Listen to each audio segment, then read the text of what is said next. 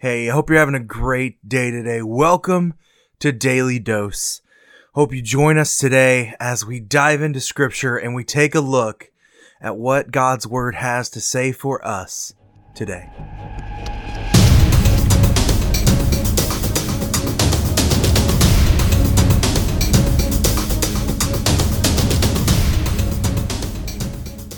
Hey, how are you doing today? It is July 16th, and today we're going to talk about how to live by faith.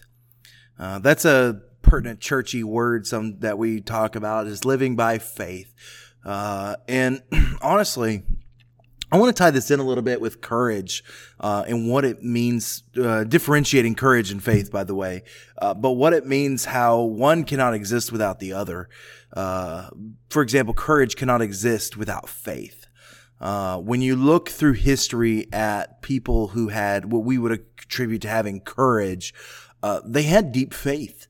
And courage is not the absence of fear. Courage is the overcoming of fear. And faith is not the absence of hardships. Faith is when you have trust, even when sometimes trust doesn't make sense. Even when everybody around you tells you not to have trust. And we have this talk about this idea of faith. I always come back to Job and how Job had faith in God, even when his wife told him to curse God and die, even when his friends told him to curse God and die. Everyone around Job was telling him that he should just give up. He should just give up and curse God and die. Look here with me in chapter 2 of Habakkuk. Chapter 2 in verse 1, it says, I will take my stand at my watchpost, and I will station myself on the tower, and look out to see what he will say to me. And I will answer concerning my complaint. And the Lord answered me, write the vision, make it plain on tablets, so he may run who reads it. For still the vision awaits the appointed time.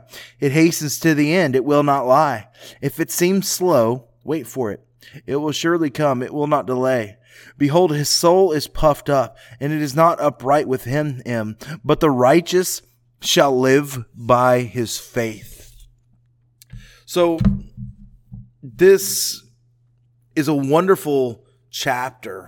In fact, I encourage you to go read the entirety of the chapter, because Habakkuk is looking for the right perspective on God. Remember, he's questioning God. Why would you use a wicked person wicked people to fulfill a plan? And so God is just here. God is just, and secondly, God is faithful. Those are the two themes that you see in chapter 2.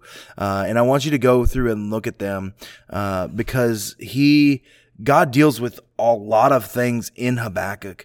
And when you see God move and God work, the Lord emphasized these truths about him.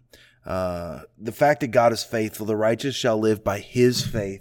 And what's important for us to see and understand in this is that Habakkuk had just complained to God. He had just spent the last chapter complaining to God about how God was running his kingdom. And then he asked God, when are you going to act? When are you going to do something?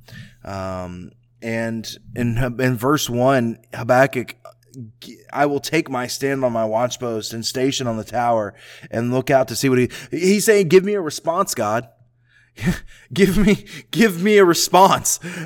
He's saying, I'm going to sit here until you give me a response. And man, what faith Habakkuk had talking to God this way. But what's incredible is that it teaches us that we can be open and we can be honest with God, just like I talked about yesterday, being open, being honest with God, having that conversation. And he begins to see the answer in verses 2 through 4. He says, be still and wait. The vision's coming. What I have given you is going to come. I need you to be patient. I need you to follow my timing. It's not in your timing. It's never going to happen in your timing, but it's in my timing. And how true that is. Because so often we sit there and we wait, God, why isn't this happening? God, we are praying for this. God, why isn't it happening the way that we've prayed for it? And God's just sitting there and saying, God, wait, Clay, you need to wait. Because I've already foretold all this is going to happen. You just need to wait. It's coming. And that's a harsh remember sometimes. So we have to live by faith. And what that truly means is living, truly trusting God.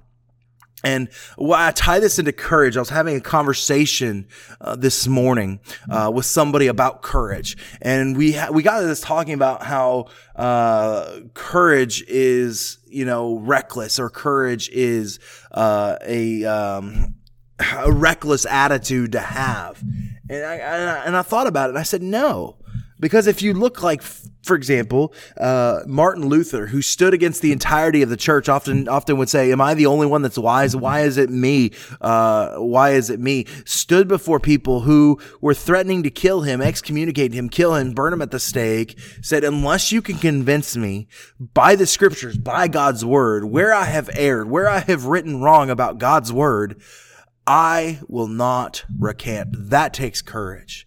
Dietrich Bonhoeffer, who stood against the Nazi Party in World War II and stood against Hitler, said, "I will never be able, under my own conscience, I can never give in to the evil that I know that exists."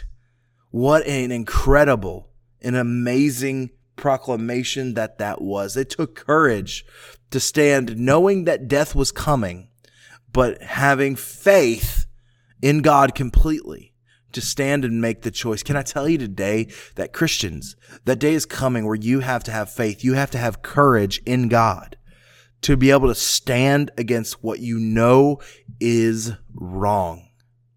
I hope you have a great day, and I will see you tomorrow.